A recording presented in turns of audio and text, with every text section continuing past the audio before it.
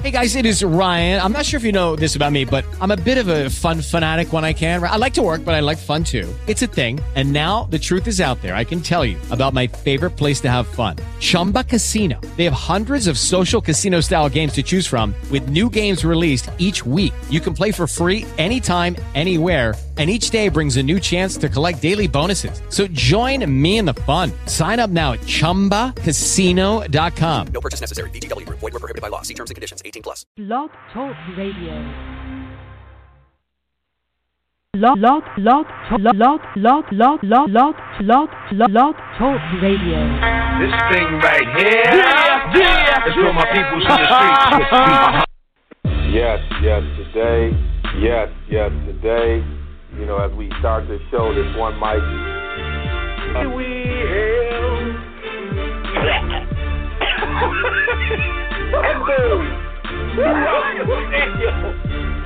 There is a pause throughout the stadium as this man sounds like he just coughs up a lung. They're looking around. The Jumbotron shows and pans the cheerleaders, and as it goes down each cheerleader's face, each one breaks up into laughter, which at this particular time destroys half the stadium. The other half is still trying to figure out what the hell just happened. Does this guy need CPR or something? And then at that particular time, I lost it. Devon Druck. Yes, today. Blog Talk Radio. Start this show, this one mic. Phoenix is another place. They got a great training staff. I mean, they were able to breathe life back into Shaq. And if you can do that, you know, people talk a lot about their training staff. Yes, today, you know, as we start this show, this one mic. That's right, yes, today, as we start this show, this one mic, I'm hyped. Our show tonight, our host and all callers are brought to you by Carbon World Health, your complete solution for fitness, health, and beauty. Go to carbonworldhealth.com to connect with Dr. Nestor Rodriguez and his staff to learn more about lifestyle medicine. Tell them that the Real Sports Guy, Big Chief, we're back in business better than ever. There's a lot going on right now. Hank, how you doing, man? Uh-oh. Guess what day it is? It's hump day. And boy, I am hyped to be on tonight. There's so much going on, so much to talk about. And you can tell by my enthusiasm. Unknown to mankind. I can't wait to get it on. Man. It feels like we had the elections, we had losses, we had, my goodness, there's so much to talk about. And so we're going to drop in the opening mic. Post-election, Greg Popovich and Stan Van Gundy, in a way that coaches rarely sounded off. And, pulled no punches. You got those Steve Kerr in there. Steve Kerr was there, but I would say Stan Van Gundy and Popovich, you know, it is interesting the way football coaches respond versus basketball coaches, the players. It seems like there's a different element to how they respond to these kinds of things. But when you heard it, Hank, when you heard Van Gundy, you know, right there, Detroit basketball, and you had, you know, Popovich, go Spurs, go. Started off in this way. What were you thinking? You know what? I was shocked to hear, especially Stan Van, just how candid he was. You know, in his statement. Then for Pop to say that he was sick to his stomach, it says a lot about both of these coaches. I applaud both of them for their candor. I applaud both of them for their outspokenness. I mean, they know where they are. They get it. They know what industry they're in. They know the percentage of black players or just players of color, players of different nationalities that's in the NBA, and they get it. And they understand, what's been spouted, throughout this entire campaign. This campaign was really sickening right from the very start. It really had very little to do with issues and policies, as any other, political campaign would be. It really got nasty. It really cut towards a lot. We all know this. I'm not saying nothing that no one else is hearing. And it really divided the country in a way that has never been done before. We could always talk about tax cuts, or we could always talk about economy or world trade or defense, but it wasn't any of that. And it really got nasty, and it really started to cut hard. I believe it was Greg Popovich that was talking about that, how hard it cut, in regards to just the hatred, and that what it did for a lot of people was it endorsed that sort of thinking, and it really sickened a lot of folks. And again, this has nothing to do with policy or anything like that. It really had to do with, how you're going to treat your neighbor, how you're going to treat your brother, and those coaches, and using that platform, and as quickly as they did, while it was still raw, while it was still real, spoke out. And you have to applaud that, whether you agree with it. It really had nothing to do with, again, policy. I can't stress that enough. And those men, knowing the players that they coach, knowing where they are, and to speak on that. And we talked about this a little bit the last time we were on, just how corporate the NFL is, and how it's just window speak, if you will. And it was raw and it was real with Popovich and with Van Gundy. And I absolutely applaud them for it, and I can tell you that they spoke for millions and millions of Americans out there who, as we speak today, as we are on the air tonight, are still protesting, the outcomes of last week. And it's amazing, and you and I was talking about off the air a little bit. People who follow us know my other hat that I wear in my work at University of Wisconsin, and what happened at Camp Randall. And Nigel Hayes is just one of my favorite, not only people, but just I love the way that young man, and people. Well, I work at Wisconsin. I haven't even really sat down and ever spoke to Nigel. I've been in space with Bronson, and I think amazing what Bronson's been doing in terms of really bringing issues related to what's been happening there in the Dakotas. But the reaction to the news in Camp Randall also sent a shock across the nation in a way that gave you a sense, because a lot of these things we talk about, and particularly we like to really frame America in this kind of North versus South. And I think the incident at Camp Randall gave sense to these issues that happen all over America, and how this current election allowed for things to permeate to a point where someone could have an image like that of the Secretary of State, if you haven't had a chance to Google it, and the first black president. And the thing I've been saying about it is it's not that the person got past security. Everybody wants to focus on security and things like that. It's the fact that psychologically they thought they would be okay if only they got past security. Mm-hmm. That's the part that raised a lot of issues. And the way in which the players responded, the teams responded, the way in which the athletic program has really fostered and created space for the athletes to speak up and be there. And the way the community has been battling back and really hit it to the core is what you saw at Missouri, what you will see in other places, and then you have somebody like Saban saying, I didn't watch the election. What election? And that right there, like that, the way in which he can be so dismissive in this space because of his power and privilege. The fact that, those people, I hear people tell me offline, those boys in Alabama ain't getting out, they gonna get out of line. What do you mean?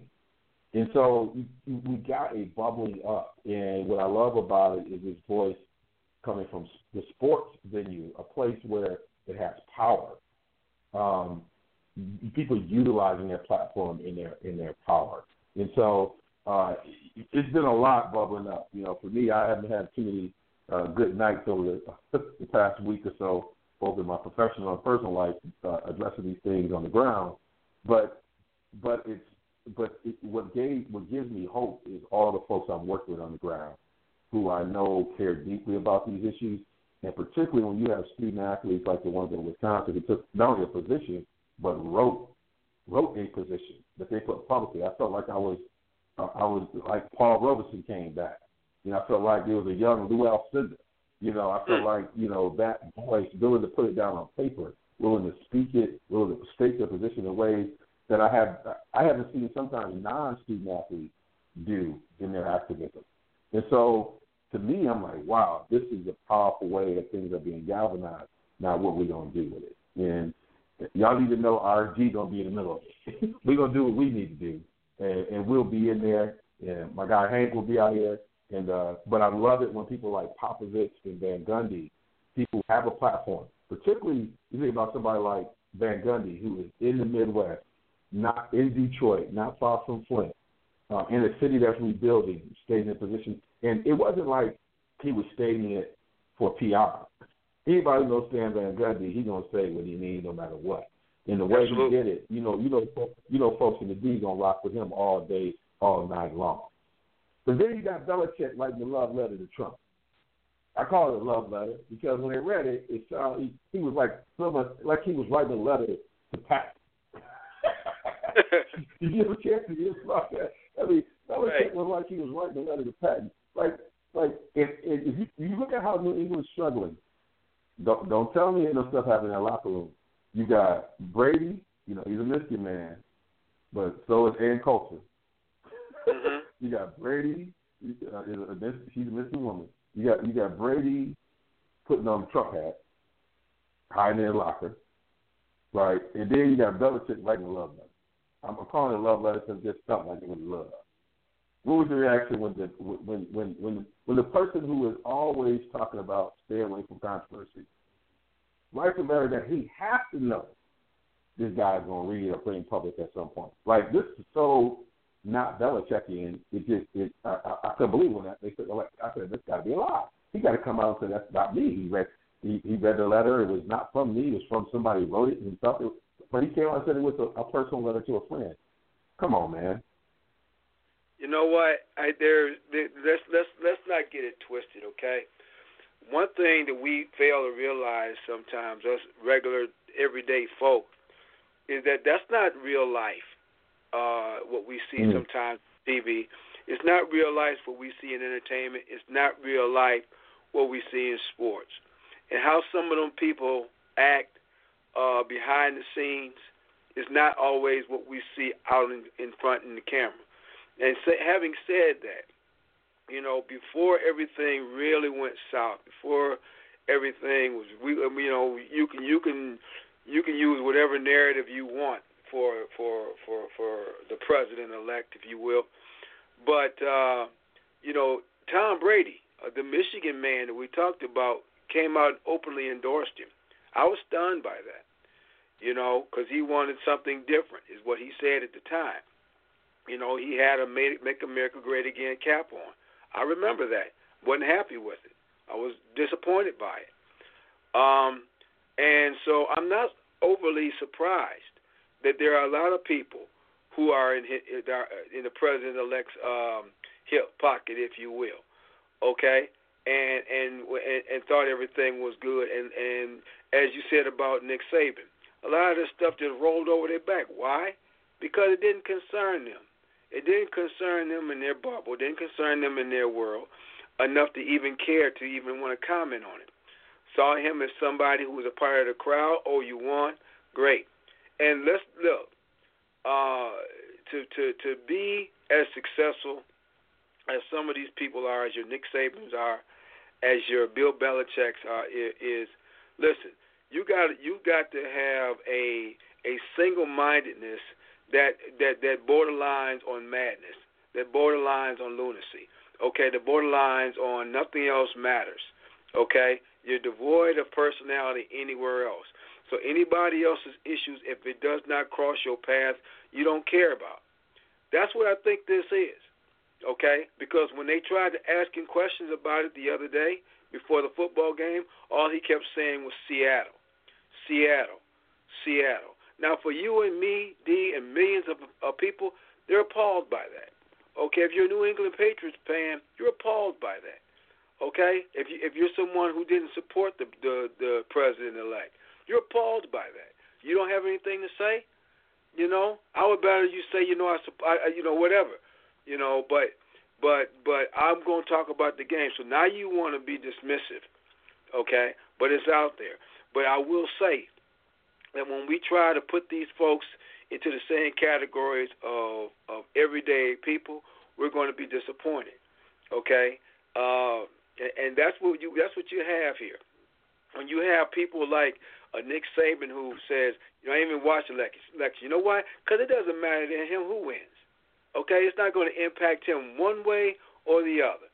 Okay? You would think that he would have a little bit more concern for his players or for the student athletes at the University of Alabama, but it lets you know. It gives you a little sneak peek if you pay very close attention to where their mindset is at. Okay? I'm going to be a bastard because I can be a bastard, and I don't care about nothing else because if it's not in my world, who cares? And that's what I think happens here. I think that's what happened with Belichick. I'm really not surprised. I'll be honest with you. When it comes to a lot of that stuff at that level, I'm really not surprised. That's about par for the course if you want to know the truth. Well, I mean, and you make some really good points. But, what throws me off is he said Seattle, Seattle. So Pete Carroll on the other side is the coach that when he was at USC, real time in South Central, in neighborhoods, in bringing police officers and neighborhood gang members together, like in the streets. And he won as many games as Saban's going to win. And all reports, he's still doing it. Even though he's at Seattle, he's still making his trips and connecting with those folks that he built relationships in those communities. To me, as you said, that single-mindedness, I think is used as a crutch because no one would say Pete Carroll isn't a great coach. No one would say he's not producing wins. No one would say he's not being dominant. No one would say Popovich is not single-minded. No one would say Van Gundy's not single-minded. I think in some ways you're right. But I think in other ways this represents the fact that, and this was part of where Trump might have been right when he was talking about Clinton, that some of these folks, we're all in the same space. Like the thin line between the circles in which they travel are similar circles. Right. Right. And I think that's your point, is that Brady gets comped when he's at the Trump Plaza. All these folks travel in these spaces. They're at similar events. They're at golf outings together. They're in these spaces where they kind of cross, where they're able to develop these relationships in the same tax bracket. And so you're right. And I think part of it is the players in those spaces got to be holding their coaches accountable. Mm-hmm. But let me say this. Let me just interject this now. You mentioned Pete Carroll. You mentioned a coach that went to USC, went to South Central, saw what it's like for some of these players, saw that they didn't have what he had, sat down and talked to him.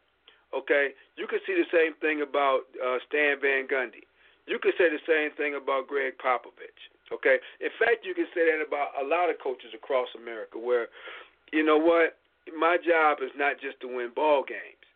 My job is to really try to get inside the player and to try to make him a better person if I can. There are coaches that take on that persona. Okay, and so when you have the issues of the world impacting your locker room, you need to be equipped to handle that. On the other hand, you have some coaches where this is a business, this is an industry, and I'm part of it. And that's what you see. So when you start talking about that social scale, it goes back to what you were saying, that tax bracket and so forth. But when you look at the Pete Carrolls and stuff like that, and I'm not going to sit here and make any dispersions or any assumptions of what he does when he's off the football field. But you can just tell those coaches that just have a little bit more going on outside of the X's and O's. Okay? And I think you just mentioned two. We're talking about two different sides of the coin here. You're talking about the Stan Van Gundys. You're talking about the Popoviches. You're talking about the Pete Carrolls. And then you got the other side, which is, it's all about me and what I got to do, and that's your Sabans and that's your Belichicks. No coincidence. They're cut from the same cloth. And so it's like whatever's going on doesn't matter to me, because you said, like you said, you know what? I have no reason. The man ain't done nothing to me. It doesn't matter what he says to anybody about anybody else. He didn't do it to me. And that's kind of what you got there. And, yeah, for average Joe, that's very insulting. And, what's interesting about that, man, I think you're right. And then you can be very dismissive, right? Your privilege allows you to say certain things. You can act, so you can pay millions of dollars, but you don't have to ask any questions. And that level of privilege that's not bestowed on every coach, but on these coaches, is amazing. And I think you see some cracks sometimes even in that Patriot locker room. I'm saying it right now. I mean, there was a couple of things, in addition to sending Collins away, right? So there's some things there that are going to start showing up, people looking at folks sideways. It'll be interesting the way that our people are judging what it means to play in Patriotville. And so we will get there. In closing this segment, Chappelle makes a return to television. Man, I think it might be the best skit ever was the one where they were watching the election and the results. Yeah. I don't know if you had a chance to watch it.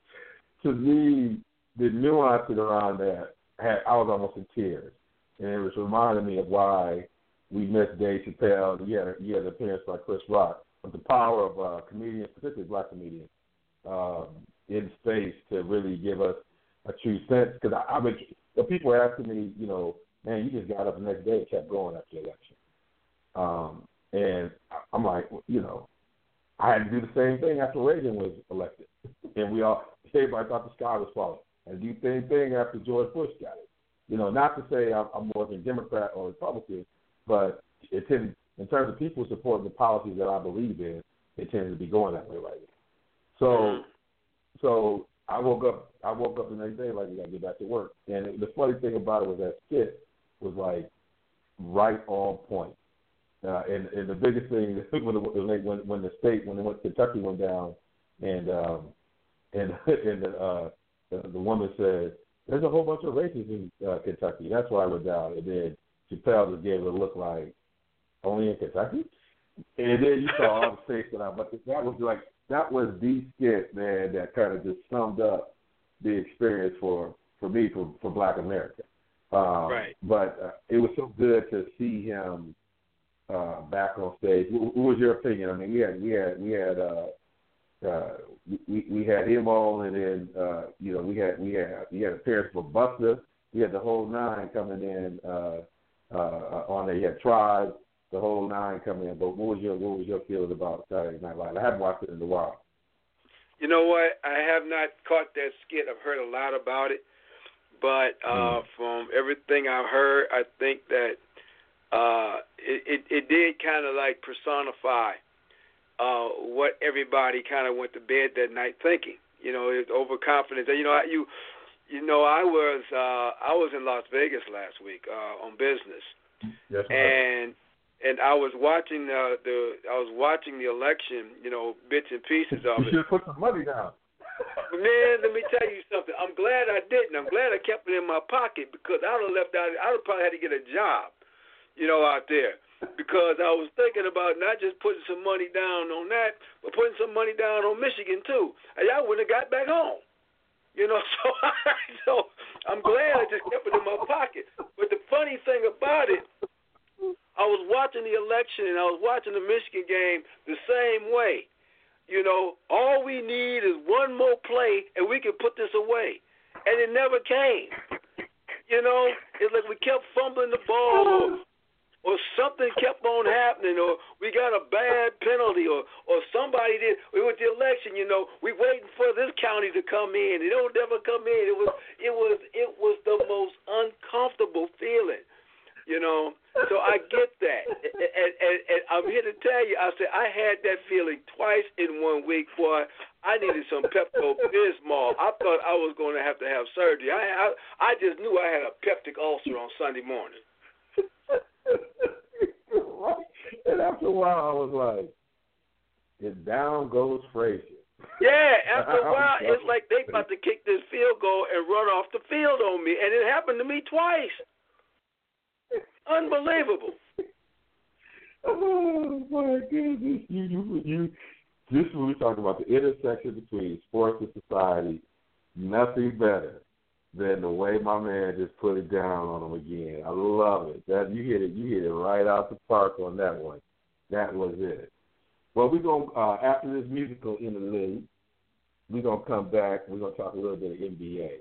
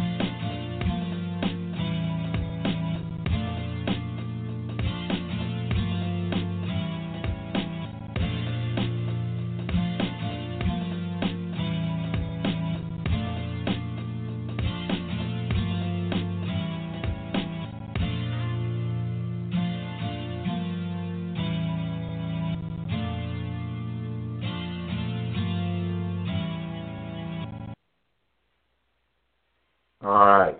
You listen to the Real Sports Guys, one mic.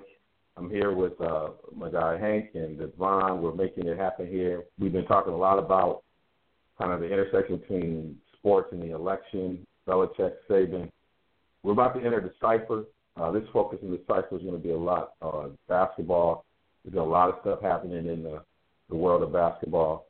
So Phil Jackson takes a Trump-style dig at LeBron and crew by calling him the toxic.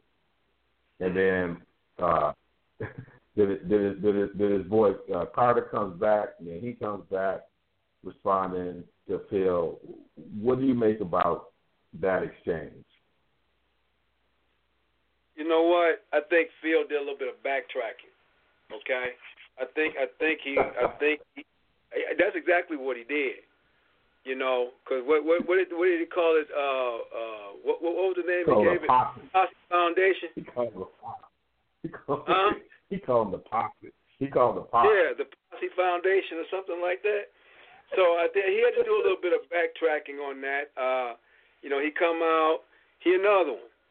You know, he think he'd have been around the brothers his whole life, and you know, he's the Zen master. He could say whatever come out of his face, and he got cracked.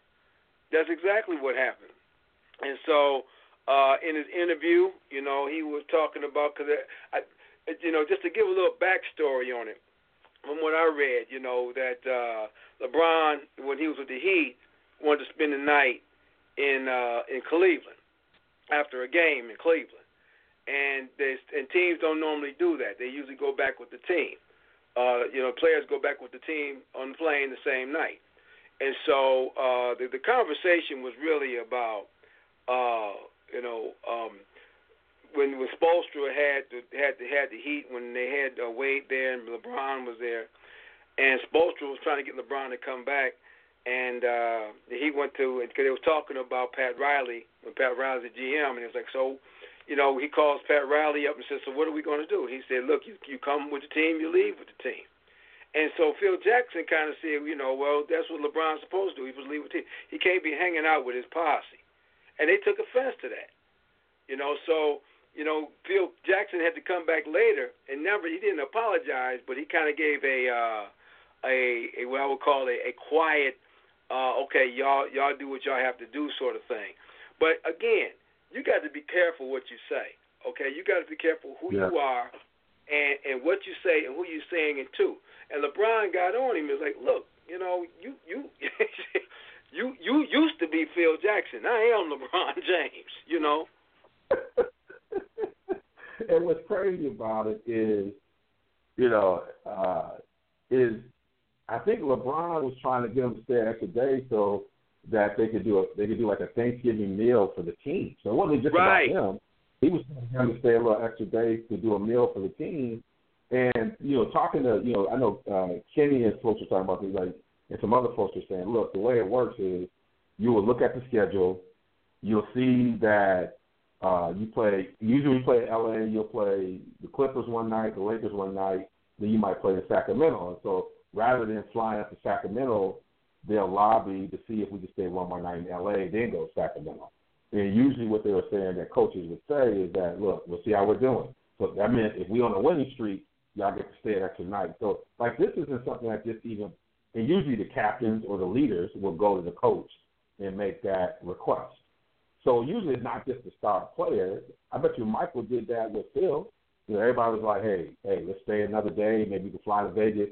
And Phil was probably like, yeah, if we win, we can do it. So it's not something from, you hear NBA players say that's even just bestowed to the star. They may sound like star treatment, but there are teams that will be looking at the schedule when it comes out and say, look, especially if you're in Miami or Atlanta, some of these places, if there's a way to stay an extra day, people are going to try and lobby stay an extra day. And the most likely people to go and lobby to do that would be the stars or the captain. So in this case, LeBron. Now, everybody's saying, well, staying an extra day in Cleveland ain't like staying an extra day in L.A., but LeBron was hoping to have his mother, I think he was talking about having like a dinner at his mother's house. So that still was a team-related activity, just like Wade just did in Miami for his team when Chicago went down there. They went over to his house. He hosted a meal at his house in Miami. So, Phil, it's back what you're saying. Some of these cats, man, just be seeking out of turn. Like it's like, I've gotten away from criticizing sometimes these young MCs or whatever. It's just like you had your time, man. LeBron has created the Akron Promise. Phil, what have you done? You know what I'm saying? Exactly. LeBron is, and that's it. They're creating. They're changing opportunities for people. His posse is training opportunities for people in Northeast Ohio. Excuse me. What are you doing? Exactly. Exactly. You draining from the Knicks. Where's that money going? Are you helping some kids in Brooklyn, in the Queens? Are you doing stuff for kids in the Bronx? Where's the Phil Jackson promise in the Bronx? I'm tired of these cats here talking all this junk and they're not doing anything. Get off LeBron, man. You know what? And I'm going to give him credit for that because he has absolutely, changed, his whole narrative on how he is off the court. You can say what you want to about him and anything like that, but it is strictly from a sports-related, perspective that you would have with LeBron James. You can say you can't stand him because he's in Cleveland or whatever you want to say.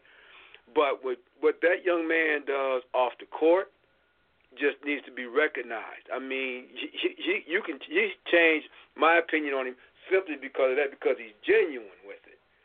And that to me, speaks to anything than what he's done on the court, because he has done something for his community, for he knows his poor community that he grew up in. And he's to be commended for that. And anybody who's criticizing him just so they can get them a few, blurbs in this paper or that paper just so somebody can remember what you used to do, Phil Jackson, that's all that was. And that's all it was. And he got popped on it. And he had to kind of figure out a way in his own way with his ego to kind of ease the pain a little bit. That's what I got out of it when I read his, what you want to call his quote-unquote retraction. And what I would say, Phil Jackson, just make it to a few more games. Watch your team play. Work on that. Make it to some of these these camps. I saw you in the guard watching the teams play last night. But, man, you know, be present before you can start talking about what other people are doing. Get your team to the playoffs. You know what? You ain't going to never get me to say anything nice about Phil Jackson anyway. I always thought he was a parasite, you know, because it just seems like to me he would only go to the team where the superstars were, and that's the only time he won. And I think what you're looking at with New York, he's got a superstar in name only in Carmelo Anthony, but he doesn't have, and everybody wants to say, well, this, that, and the other thing. No, this is what we talked about back in the 80s and the 90s with this cat. You know, he'll go he'll go play with Kobe. He'll go coach Kobe and Shaq. Oh, he'll go coach Michael and Scotty. Okay. Oh, yeah. Anybody could go and coach those teams. They can say, well, no, that's it. All right. You can't build a team, and you can't do, and it don't work everywhere, Zen Master. So shut up. Your time is past. And every time you say the playoffs, I just think this, Phil. Playoffs? Don't talk about playoffs. You kidding Right. me? Right. Kidding me? Playoffs. You'd be lucky we can finish the season. Playoffs. Killing me, man. Get out of here, Phil. All right, y'all. Hey, all the hosts and callers are brought to you by Carbon World Health, your complete solution for fitness, health, and beauty. Go to carbonworldhealth.com to connect with Dr. Nestor Rodriguez and his staff to learn more about lifestyle medicine. Tell them the Real Sports Guys sent you. Hey, we love Dr. Rodriguez. We're going to get him back on. We already in the lab working on our next RSG Live in the Madison area. Keep your eyes and ears open. We got some other things we're going to drop. We're going to be coming to you. I think next time in Madison, we might even see a sighting from our guy here, Hank. Hank might be on the scene. You won't have some more Hank's RSG going to be on the scene. Ain't no Mike to it. I already told you. I'm there. I'm going to beat you to the studio. We're about to go. We're about to take it another level. You know, I'm in the lab just working hard at it. So we're still in the cipher right now. We just finished talking about Phil's crazy comments. And now I'm going to focus on the resurrection known as James Harden. Man, Dan Tony got up there, put James Harden at point guard. You think he got another second coming of Magic Johnson. He triple-doubled it. I mean, I saw him breaking ankles. It's like he they done freed him. Like, this cat is playing. I don't know if you had a chance to watch him, but Harden, I don't know what it's going to translate into, but I love the way he's playing. He still need to work on that D, though. I said he had a couple. I think he might have made Shaq the fool on his defensive opportunities, but I like the way the continuity on their offense and the way they're running it. I think Danny Tony's found probably the best perfect player for his system. I don't know if you had a chance to watch Harden, but I like the way this is playing. If they can play a little bit better team defense, you know, it'd be interesting to watch the way Houston evolves. They give them a couple of years to kind of put it together. IAT. IAT. That stands for It's About Time. Okay? How long we have to wait for James Harden? Okay, this man, a couple of years ago, I thought he was going to be the next superstar of the league. Okay, if you remember that series with Houston and Golden State, James Harden looked like he was going to take the Rockets to the promised land by himself. Then all of a sudden he realized, oh, I ain't got to work this hard. All right, look here, he's already. We know what he can do. We've seen this before. I don't think it has anything to do with D'Antoni. I think, yeah, he's triple doubling everything, but Harden already had that talent. It was whether or not he wanted to apply himself. Okay, we've seen him take plays off. It's still early in the season, but it's about time. But the question with him will always be, can you sustain this throughout the season? You know, he was slowly becoming one of my favorite players until last season. You know, I liked his game. I liked his physicality around the basket. I liked his touch. I liked what he was doing. And then he just kind of quit playing when he got his contract. So it's about time. Yeah. Can he sustain it is the big question. And he got away from the Kardashians. You know, I think after a while that. No, you know what? I'm not blaming the Kardashians, but I think they have an effect on some. Everybody says that in a way that they blame the Kardashians. Kardashians are the Kardashians. I'm not That's like when people complain that the alligator at whatever Disney World ate or about the kid. The alligator was in the alligator. The kid was in the alligator space. Right. And I'm saying you can't blame the Kardashians to the Kardashians. You in their space, they're gonna be Kardashians. And if you fall into it, then that's just what you're doing. But I'm not being judgmental on this. But I'm calling them superstar crack. You know, that crack is whack. The Kardashians are superstar cracks. Seems like everybody get on and lose their damn mind. I know LeBron was scared. He saw Tristan on there. He was like, "Oh my goodness, there goes my power forward." You know, he was on the hotline. And look at you can tell when they on Kardashian crack rehab, all of a sudden they start acting like themselves again. You know, and that's the funny thing about it. If they don't damn near kill themselves. What's great about Harden, I think, that the difference is he was playing well before, but he was playing it from the two-guard setting. And I think when you do certain things from the two-guard or if you're doing it from a three spot, the things he's doing now from the point is the ball, when the ball comes to him, it's usually late in the clock. But as a point guard, from the beginning of the clock, he gets to control how he wants to do it. So when he gives it up, he's controlling how the ball is given up and where it's going. I think that is the brilliant part of him playing the point guard role, is that usually he's getting denied, he's got to run through the screens, he's got to do it. By the time he's in the clock, even if he wants to pass, he got 24 seconds out the clock.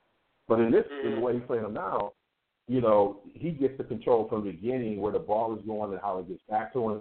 So I think that was a brilliant move for him. But like you're right, though, you know, a couple of years ago we thought he was going to be off the hook. And he was an MVP right now, candidate. He was an MVP candidate 2 years ago. And I remember right here we had that debate between him, between Westbrook, between Curry, because James Harden was getting it in. Okay? He was getting it in. And I remember we had some strong debates about who was going to take that. Then he just kind of like fell off the table. You know, so it's about time. The man has all the talent in the world. If he just can play just a sniff of defense, he's back there again if he stays healthy. You know, it's a brilliant move because he can do it all. He can go to the hole. He can shoot from the outside. He can dish. Okay? He you know, but he's got to be able to help you down on the other side of the floor. But again, he's got to be able to sustain it. And what's interesting about it, and we actually didn't have this on the rundown, but you just missing it. Westbrook, I have not seen somebody play so angry. I mean, he's just trying to demolish people. I mean, it's angry. It's like every time he's playing, all I can hear is, "You got what I need." That's all I can hear. It's like this cat is straight angry, and you know, I'm not. You know, I'm like, I'm not sure why, but he is, and you know, it was even worse when Golden State gave it to him, and your boy was his boy was over there kind of laughing down the stretch. I mean, he came in wearing the photo flap on, and went out probably flapping his bag. So then he just went off on everybody else. It's like, man, smile. Well, he is angry. It's his team, and it's his team now. I don't know. I'm still not convinced that he's ready for that role. Okay, he might think he is, but I'm not convinced of it. You know, I think that as talented as Westbrook is, you know, Westbrook. I said it last time we talked about this. You know, he as good as he is, he will kick that nice cold glass of water over in the mud just as quick as you can say your name twice, because sometimes he just don't play discipline down the stretch. And while he's angry, and what y'all say he's on scorched earth, you know what? He could just be just steaming earth by the end of the season. I'm not convinced he can sustain that, but I am convinced that his mindset is that he's going to have to. what an 82-game NBA season will wear you out. It will wear you out. But I just think that mission he got, it's going to be hard for him to sustain that through the whole season and then through the playoffs if they make it. Well, it's interesting. I mean, another player we have is that, they talk about the bump that some players get when they play in the Olympics. DeMar DeRozan is having Jordan-like numbers. From the city of Compton, DeMar DeRozan. 33.2 points, 3.3 assists, 4.9 rebounds. I mean, he is clowning. And with no real jump shot. Like, he's doing old school. Like, we talk about Curry and all these guys. Curry's hit the number of threes. DeRozan hitting this stuff his numbers is comparable to a Jordan in the sense that he takes probably the same number of threes as Kapp took back then. That tells you how, he's doing it like Oxford did it, because he don't shoot that many threes. All this stuff is pull-ups or to the hoop. So to be averaging that many points the hard way is amazing, man. I don't know if you had a chance to see him, man, but he's been. I was watching, before we came on tonight. That's a great segue, by the way. Before we came on tonight, Toronto was playing Golden State, and I was watching a little bit of that game. And true to form, DeRozan got off to a decent start a little bit. But then Golden State started to get up on him. When we came on the air, Golden State was up by 10 points. I saw them take the lane away from him. I saw them try to make him shoot from the outside, and that's his Achilles heel right now. Okay? I saw him start to force some shots. Very good young player, but knowing that we was going to talk about him tonight, I made it a purpose to really just pay real close attention to his game. And from what I saw, obviously in the weak East, they're gonna make a playoffs easily, especially in that division. But if he's going to have to develop some sort of perimeter game, because if he can't get within side, now he's doing great now again, but you have to, all of this you got to take with a grain of salt. We're in November, all right, and as you just mentioned, you got some of these players coming off the Olympics. They've got their stroke and everything is good. The rigors of this season has not hit anybody yet. Okay, and so right now he's looking fantastic. I'm always about sustainability because he's coming out of nowhere. Outside of some basketball purists looking at who DeMar DeRozan is, he's looking great now. He's leading the league right now in scoring, but that's it. Okay, as you mentioned, 3 assists, 4 rebounds. In comparison, you look at Westbrook or you look at Paul, that's also leading the league in assists right now and steals and other categories. So it's almost like he's one-dimensional. But again, we got to keep our eyes open to watch him this season. And then there's the Los Angeles Lakers. Now, my guy Lamar, who was a contributor every once in a while, if you follow us on Twitter, I'm at RSG D Wills on Twitter. Help me out. We got Lamar coming back. All these Lakers fans. But I got to say this. Luke Walton can coach. I mean, he got these cats. They done had some pretty solid victories over some good teams. You watch the way they play. He's got a good blend between his young guys and his veterans. He's finding a rotation for them to find their space. Swaggy P looked like his days in Philly when he was really shooting the ball. They got past all the phone incident and everything, figured out a way to get back there. Luke Walton seems to be the right kind of person in L.A. I know Steve, my brother and your friend is loving it, singing the song and everything else. A little, don't get too happy, but they actually look like they can play. They look like they got a future. What's your opinion about how the Lakers look out there? I think it's more of an indictment on Luke Walton's ability to coach. I mean, I looked at their roster today. It don't excite me. Okay, a lot of young players, but I think Luke Walton. First of all, think too. Luke Walton was doing work last year when Steve Kerr was out. The man can flat out coach. It's going to bring some excitement back to the Lakers side of the forum. But again, they've got some guys you got to kind of like look at, because the roster don't excite me too much yet. He got off to a nice start. Got some nice wins, but let's look at it right around Christmas and see what we're talking about the Lakers. I think they were 2 games up, 2 games above 500 going into play tonight. Let's keep an eye on. But make no mistake about it, Luke Walton, that was a great hire. They get, and I think those guys are going to play hard all season. I think they're going to surprise some people. But it's going to be hard for them in the playoffs because there's some teams that's just a little bit over them. The Portland Trail Blazers, which is my dark horse team in the West. I love them. And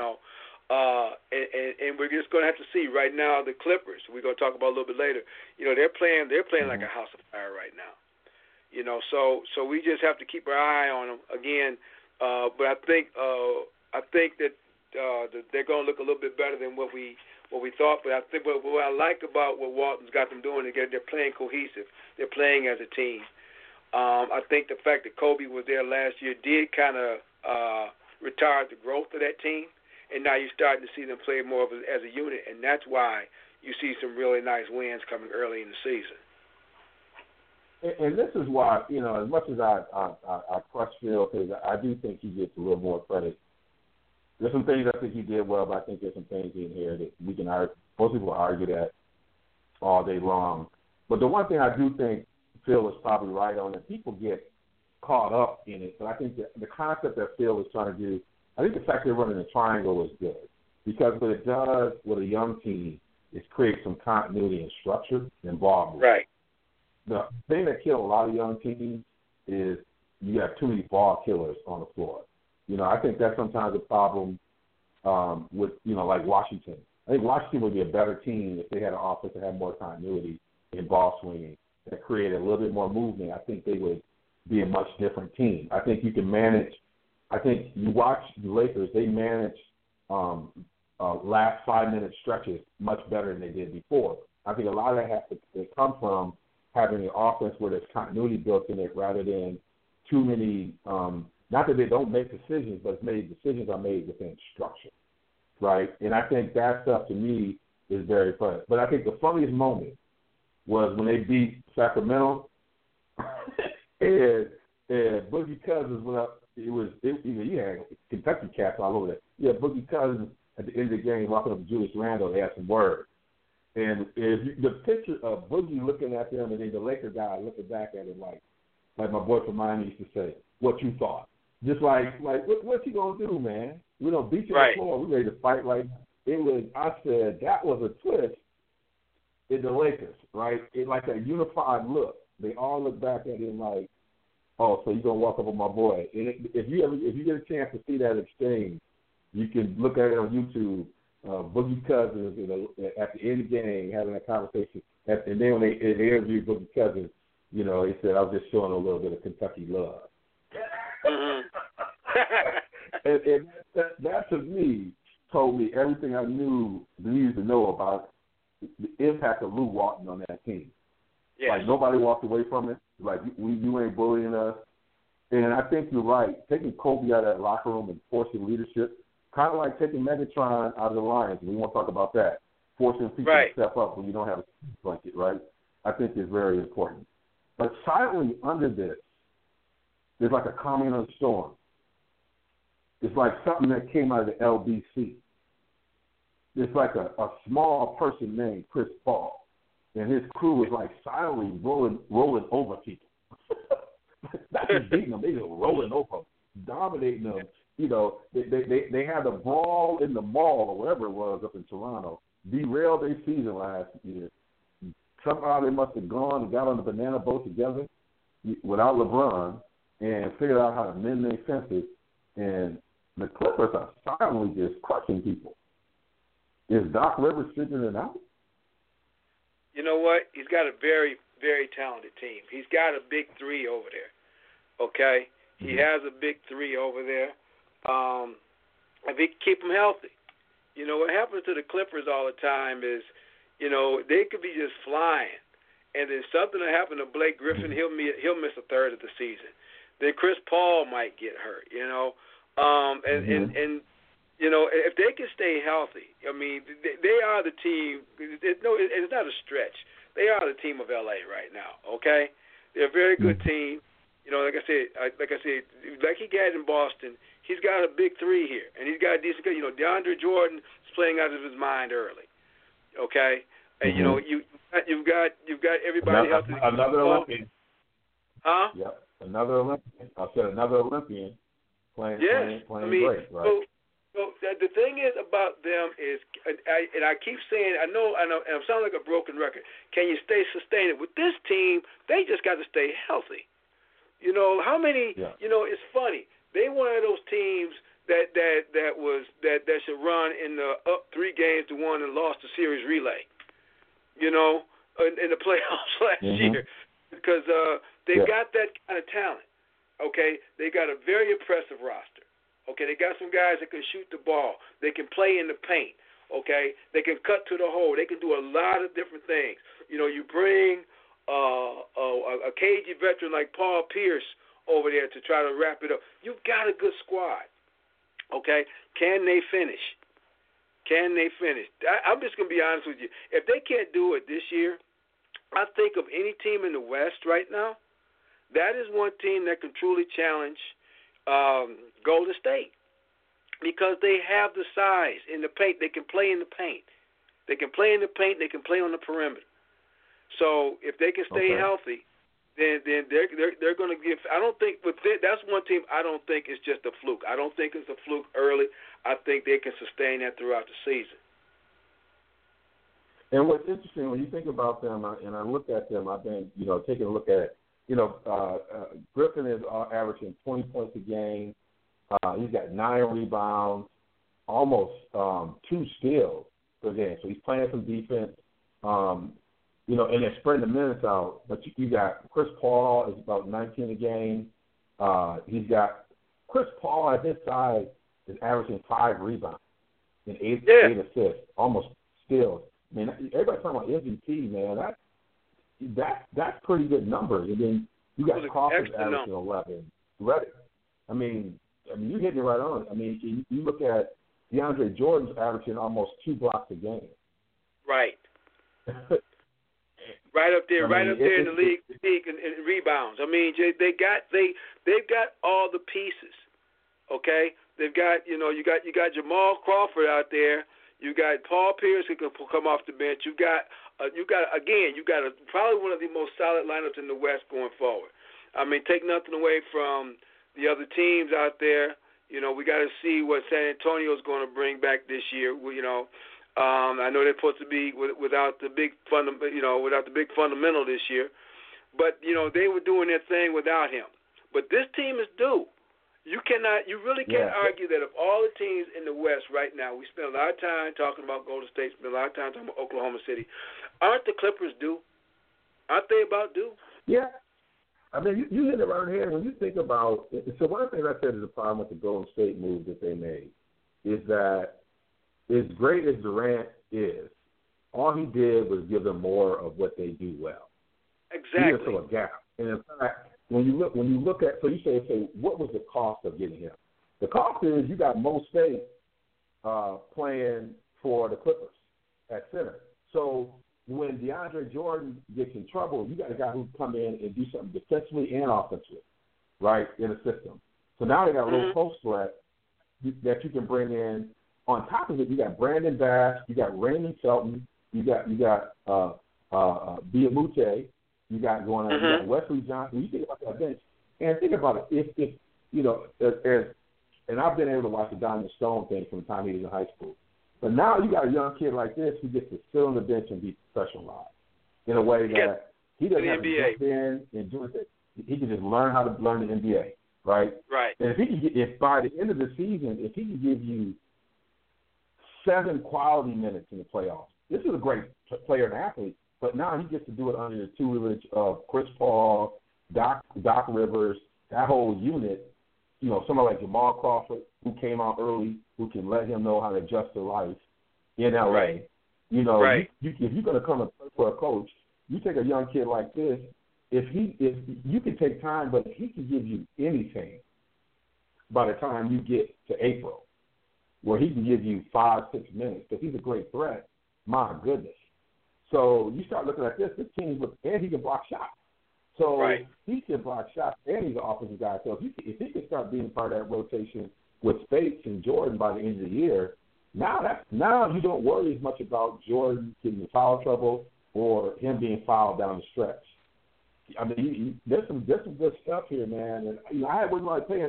I'm a Doc Rivers fan, but I was worried about him because it wasn't translating. And on top of it, Chris Paul's legacy taking a little hit because that's a team that should have been at least in the NBA Finals by now.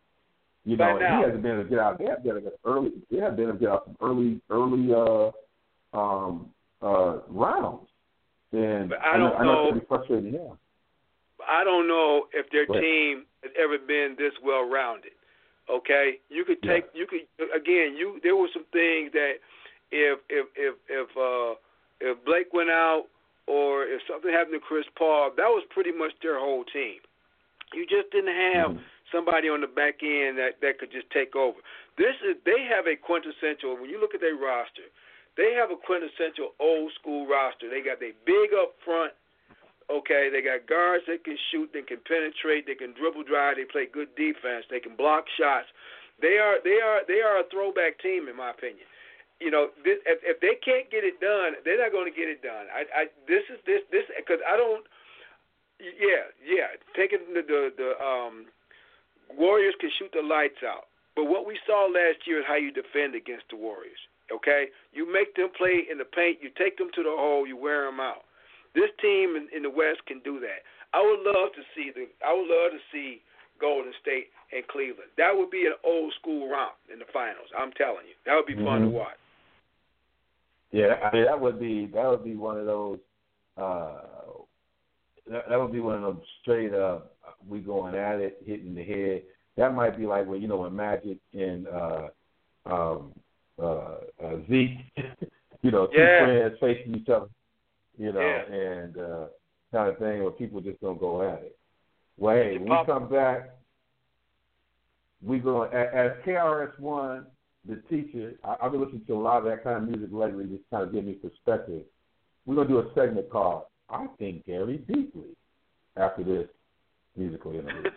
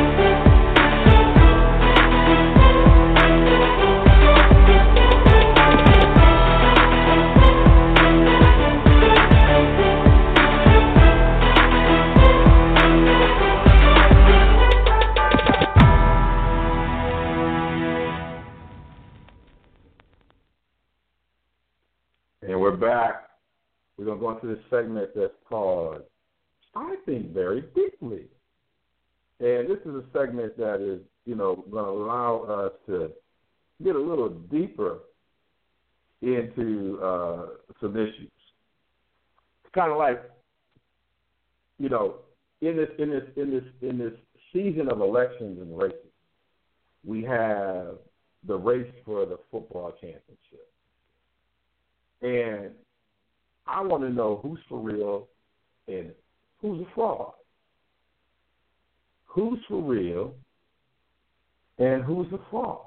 Now, if you're for real, that means all your body of work, there's something about you that everybody believes that you have the goods to do it. Like that everything you're doing has substance. if you are a fraud, then folks are like, it's all window dressing. Y'all been doing it with smoke and mirrors, and we not believing you. So in our current rankings right now, in the top 6, we got Alabama at number 1, Ohio State at 2, Michigan at 3, Clemson at 4, Louisville at 5, Washington at 6, Wisconsin at 7, and I'll stop right there. We got a few other teams lurking around there, but those are the teams who appear to be in somewhat of a hunt if things happen and run their way. So I guess I'll start. I've been having Hank kind of go first. I'll say who's for real.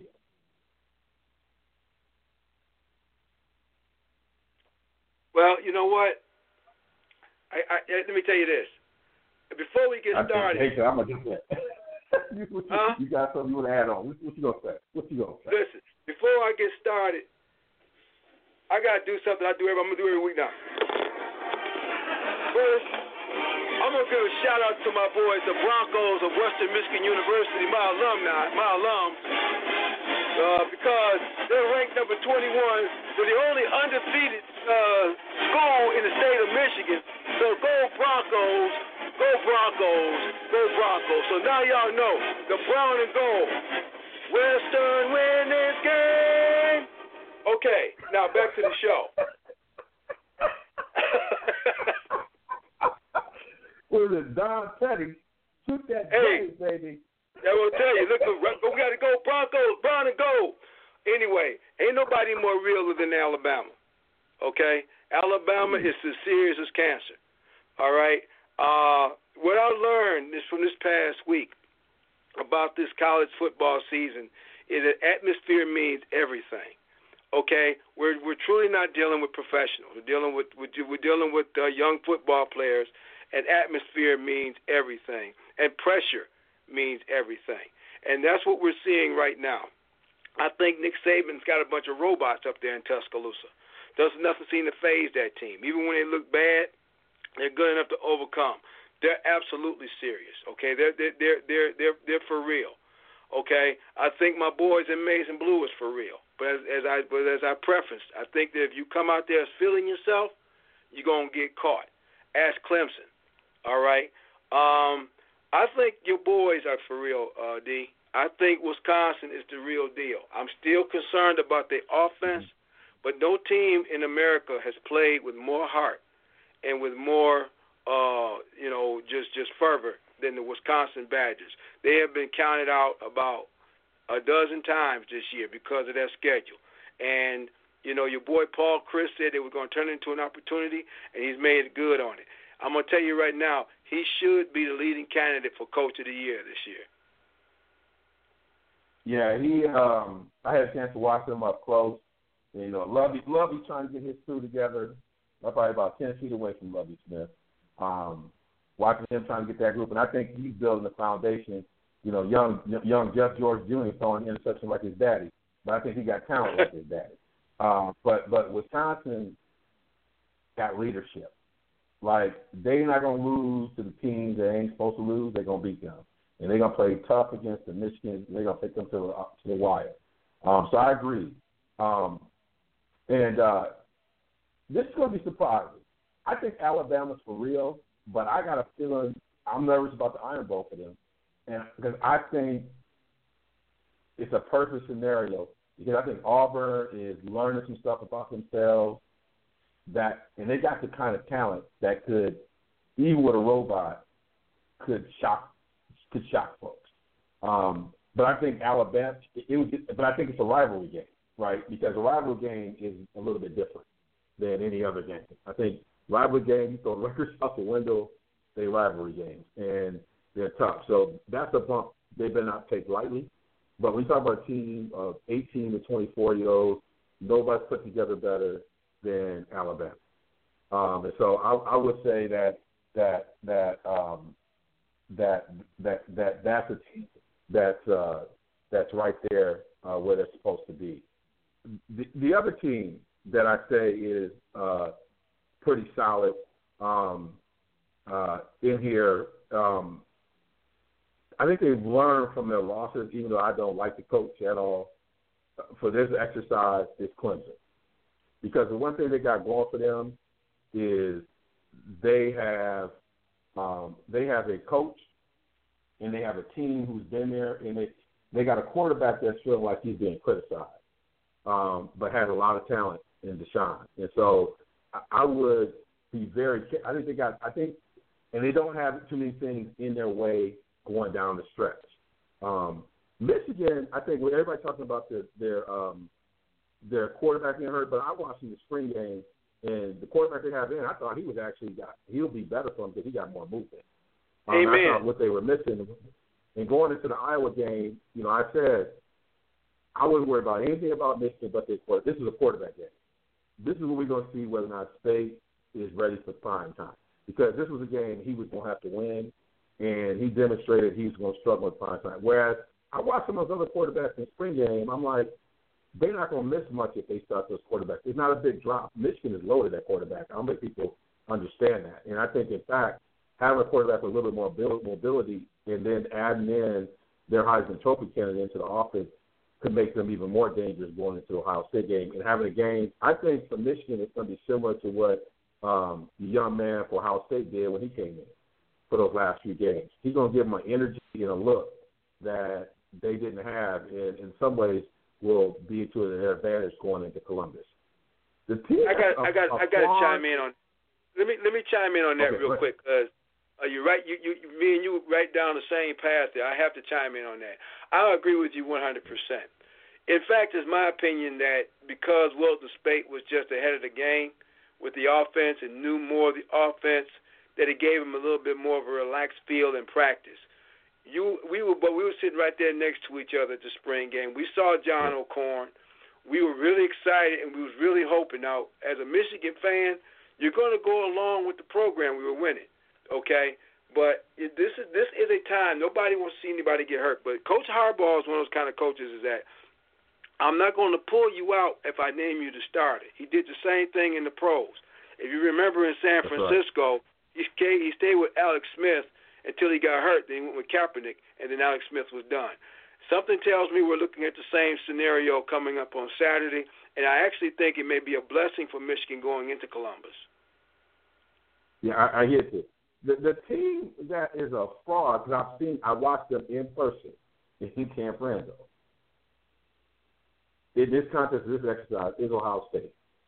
And I said it after they left, before they played Penn State, I called it. And the problem that if you look at Ohio State, which is different than their other teams he's had. So this also speaks to Meyer's job as a coach. He does an excellent job of masking weaknesses.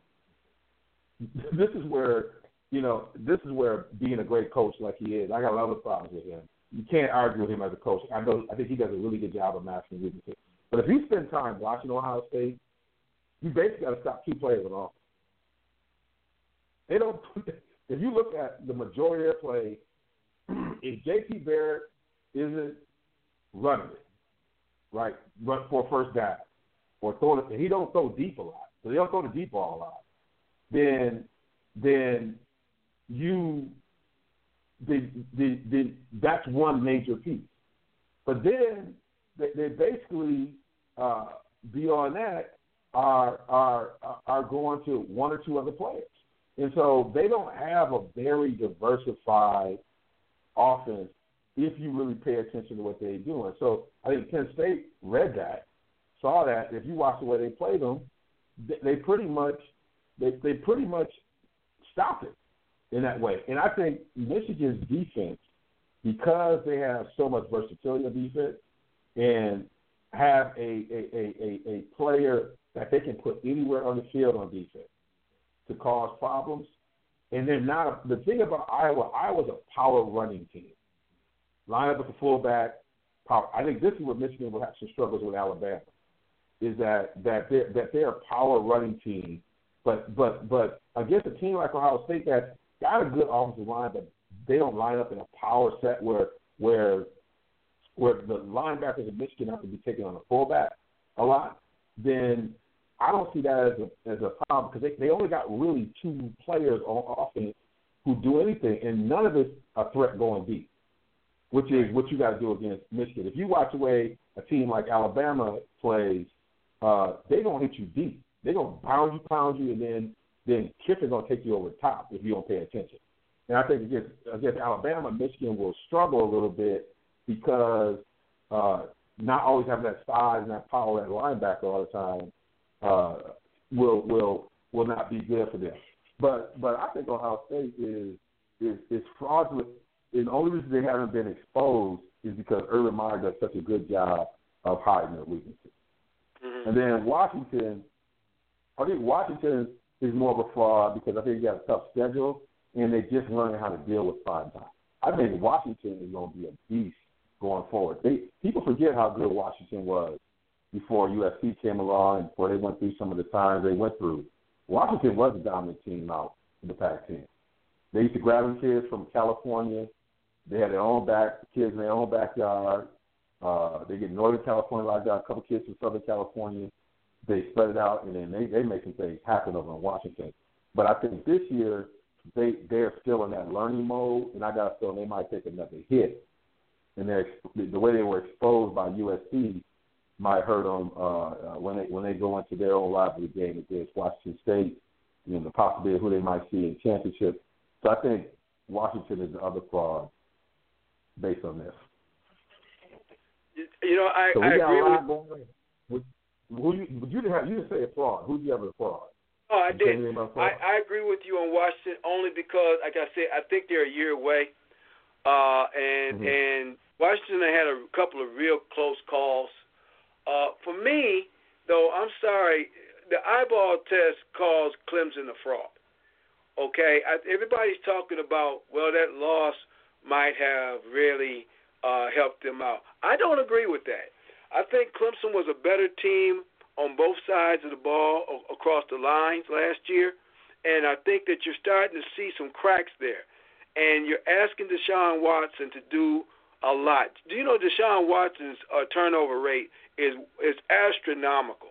If he played for anybody else that wasn't called Clemson, he wouldn't even be considered a Heisman candidate this year. Okay? He is not having a good year as far as turnover ratio. All right? People are not watching that. They're going on last year. They're going on Dabo Swinney. And this team, to me, is a fraud. They should have lost to North Carolina State. Okay? They beat Louisville, but that was another turnover fest. Okay? That was another turnover fest. And so you're talking about a team that should be blowing teams up. Troy gave them a game. And now we talk about what happened at Pittsburgh at home. Okay? Another 5 turnovers. That, to me, is the biggest fraud in the top 7. In the top 10, your biggest fraud is Oklahoma. Nobody in the Big 12 should be in the top 10. Okay? Not legitimately. Okay? I mean, you had 2 big games. You got your doors blown off both times. And everybody you've beaten has been proven to be a fraud. Your Baylors, they're a fraud. Okay? You got West Virginia, then what? Okay? That's just, they're the junior varsity of the Power 5 conferences. So that's the other one in there. And to me, it's appalling that they even got that team in the top 10. Well, yeah, I mean, I got I'm with you on Big 12. I'm not quite understanding what's going on with them. They have some fraudulent behavior all throughout there. The team that I can't call a fraud or not, to tell you the truth, is Louisville. And part of it is because Jackson Lamar is so devastating that he hides so many weaknesses that I don't know what. Like, you don't want to say anything bad about him because if you hear about it, he gonna crush your team. It's like he's a person. It's like my name is my name. He's like the Marlowe of the group. he's like you want it one way, but it's the other. And so nobody want to talk about Louisville in a bad way because you don't want to make that young man mad. He might score 7 touchdowns in a game on you. So I don't know what to say about them other than not say anything. So hopefully they'll play Michigan. But the reason why I talked about Clemson being not a fraud, because the thing we forget is they'll have a run through the ACC. Then they'll have a long time off before they have to play another game. And what I think will happen is there's a lot of pressure to get back to the, for a team like Clemson who lost, I think you get distracted because your only measurement of winning this year when you have someone like that is not about winning the ACC championship. It's about getting back in the Final Four and redeeming yourself for a championship. And when you want to run like that, you're going to have a lot of hiccups in the road. But let's say once you get voted in to being back in in that Final Four, now they got about a month of practice. And I think in that month of practice for a player like him, if you're a team playing him, that's the most dangerous time to be because he's had enough time to look at film. Now he can take a break, almost go into another preseason type of atmosphere, correct a lot of things that he's been doing, probably prepping. It's a time when a lot of coaches give reps to some backup folks, give them some chance to gain some skill. And I said he's the kind of person who will grow the most in a break like that. I think the only other player that might grow more is whoever might be the quarterback for Michigan because Harbaugh will have an opportunity to coach them, for a month to get ready and really get some things in. But I would say Clemson is going to grow a lot if they make the Final Four between their final championship game and their first game, which makes them dangerous. Yeah, if they get there.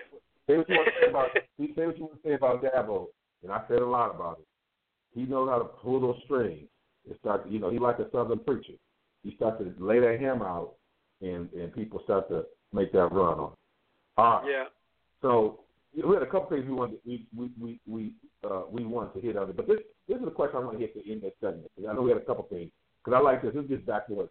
Which coach in this group do you think is going to? Coaches have a way of outthinking the room, right? Sometimes they just overthink it. Sometimes it's just about playing, and they're outthinking the room. Who do you think out of this group of coaches are going to outthink the room and cost their team? Ooh, that's a tough one. If I had to pick, I'd have to pick Chris Peterson from Washington because, and the reason why I say is this.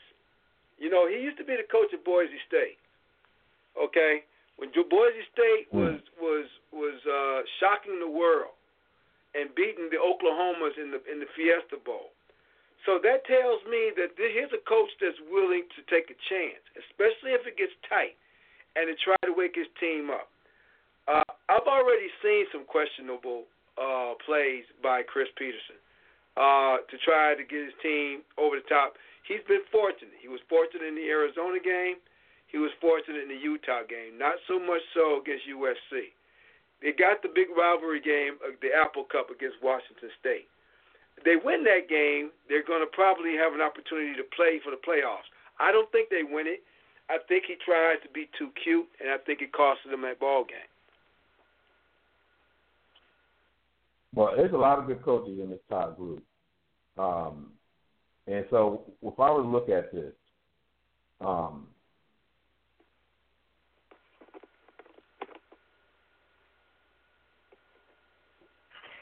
wow, this is a good one.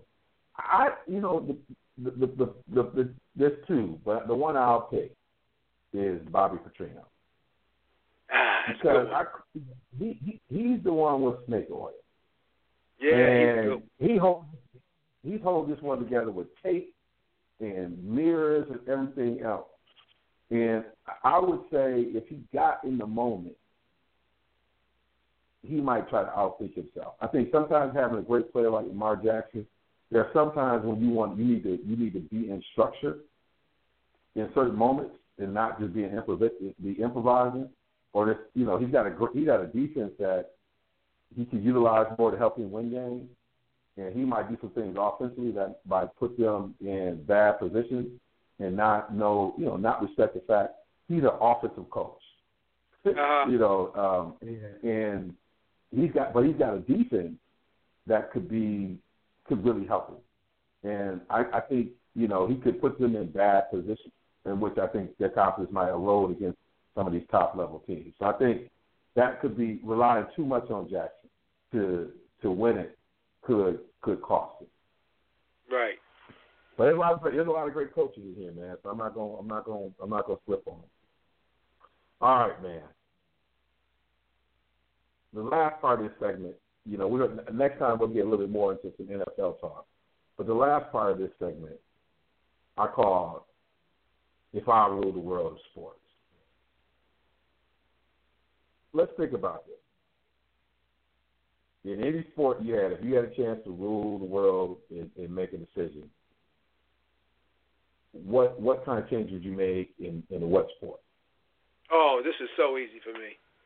We ain't got enough time, but I'm gonna give you a couple. The first one, if I could rule the world of sports, in the NFL, if I catch the ball and I'll take 2 steps and I fall down and the ball comes out, that's a catch.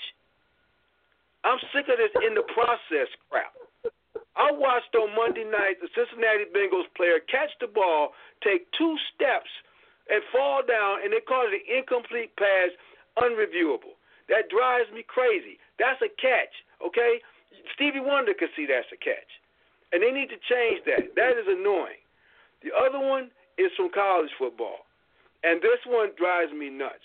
The targeting rule, okay? If you can't get it right, don't eject any players. They don't know what again, I'm watching the Michigan game because the buffoon punter for Iowa can't run, does a front somersault. The Michigan player comes and hits him because he don't know which way he's going. He's thrown out the game. That's a terrible call. See, this is what destroys the fan experience. When you got these little janky rules out here and you don't know how to really enforce them, and you're talking about the letter of law. And one more. In both football and in both college football, make the referees permanent employees. Don't make them part-time. Make them so they know the rules, so they ain't got to come back later on a Tuesday and say, oh, we blew that. You lost the game. Teach them the rules. Make them accountable. All right. So we can talk about that permanent employee one. I don't think that's their fault. I don't think you'll get more out of them if you're a permanent employee. But we can argue that one. I think that's a good topic for our next one. Because I think it's back what you said. I think it's a rule issue, less of an issue of referees. We'll get back in that. Mine is one simple rule. I thought about this long enough. I got one simple rule in NFL. I'm calling this the Billy White Shoe Johnson rule. Look, when I was a little kid, we played pickup football. Everybody wanted to get the end zone because everybody wanted to do the latest dance done by Billy White Shoe Johnson. They wanted to do the Icky Shuffle. Though that was part of the brand. And the fact that you're over-legislating, whatever else you do, if you don't do anything, this is one's pretty easy. If it's not done towards a specific team, do whatever you want to do. Right. And allow for the personality of football to come back in it. When you can start seeing kids in like we were when we were little, who got in the end zone, or kids who are a little bit generation older, everybody doing the Dion high step when y'all running your cat to the end zone, that brought personality to football in a way that we currently don't see. I'm calling it the Billy White Shoe Johnson rule. If you celebrate with your team and yourself, do whatever you want to do. If you celebrate that's directed towards the other team, then give them a warning, then a penalty, and let the game begin. Exactly. I'm with you. All right. Well, thank you again for listening to One Mic. We're going to give it to Hank for the last 2 minutes to drop the mic as he takes us out. We're going to let him have the floor. Hank, you got the floor. Okay, you know what? This one is real easy, okay? Under the last couple of weeks, folks, this last week or so, it's been kind of stressful for the entire country. All of a sudden, you got people looking at each other sideways simply because of what they think they did on last Tuesday. Listen, let me tell you something. As far as I'm concerned, we're still one nation, all right? If you're a funketeer, then we're one nation under a groove. Okay, if you're religious, we're one nation under God. But we are one nation, okay? We are one people. You know what? On Saturdays, we're depending on what stadium you're sitting in, you that color. okay, or that brand of colors. You that fight song, okay? And then after the game is over, we always pat each other on the back. We always shook each other's hand. We always said good game, and we moved on to the next one. You know, as a country, I know some of us aren't very happy. I know some of us are elated. But at the end of the day, we all got to be on the same team. We all got to fight for the same cause, and we all play for the same race, ladies and gentlemen, and that's the human race. Let's remember that, okay? So as we go out to start our days, remember that we all are on the same team. And if we do not, and a house divided against itself cannot stand. So we need to be together, indivisible, with liberty and justice for all. Wow, winning. It's all good, y'all. Till next time. Lucky Land Casino, asking people, what's the weirdest place you've gotten lucky? Lucky? In line at the deli, I guess? Aha, in my dentist's office. More than once, actually. Do I have to say? Yes, you do. In the car before my kids' PTA meeting. Really? Yes. Excuse me, what's the weirdest place you've gotten lucky? I never win and tell. Well, there you have it. You can get lucky anywhere, playing at LuckyLandSlots.com. Play for free right now. Are you feeling lucky? No purchase necessary. Void where prohibited by law. 18+. Terms and conditions apply. See website for details.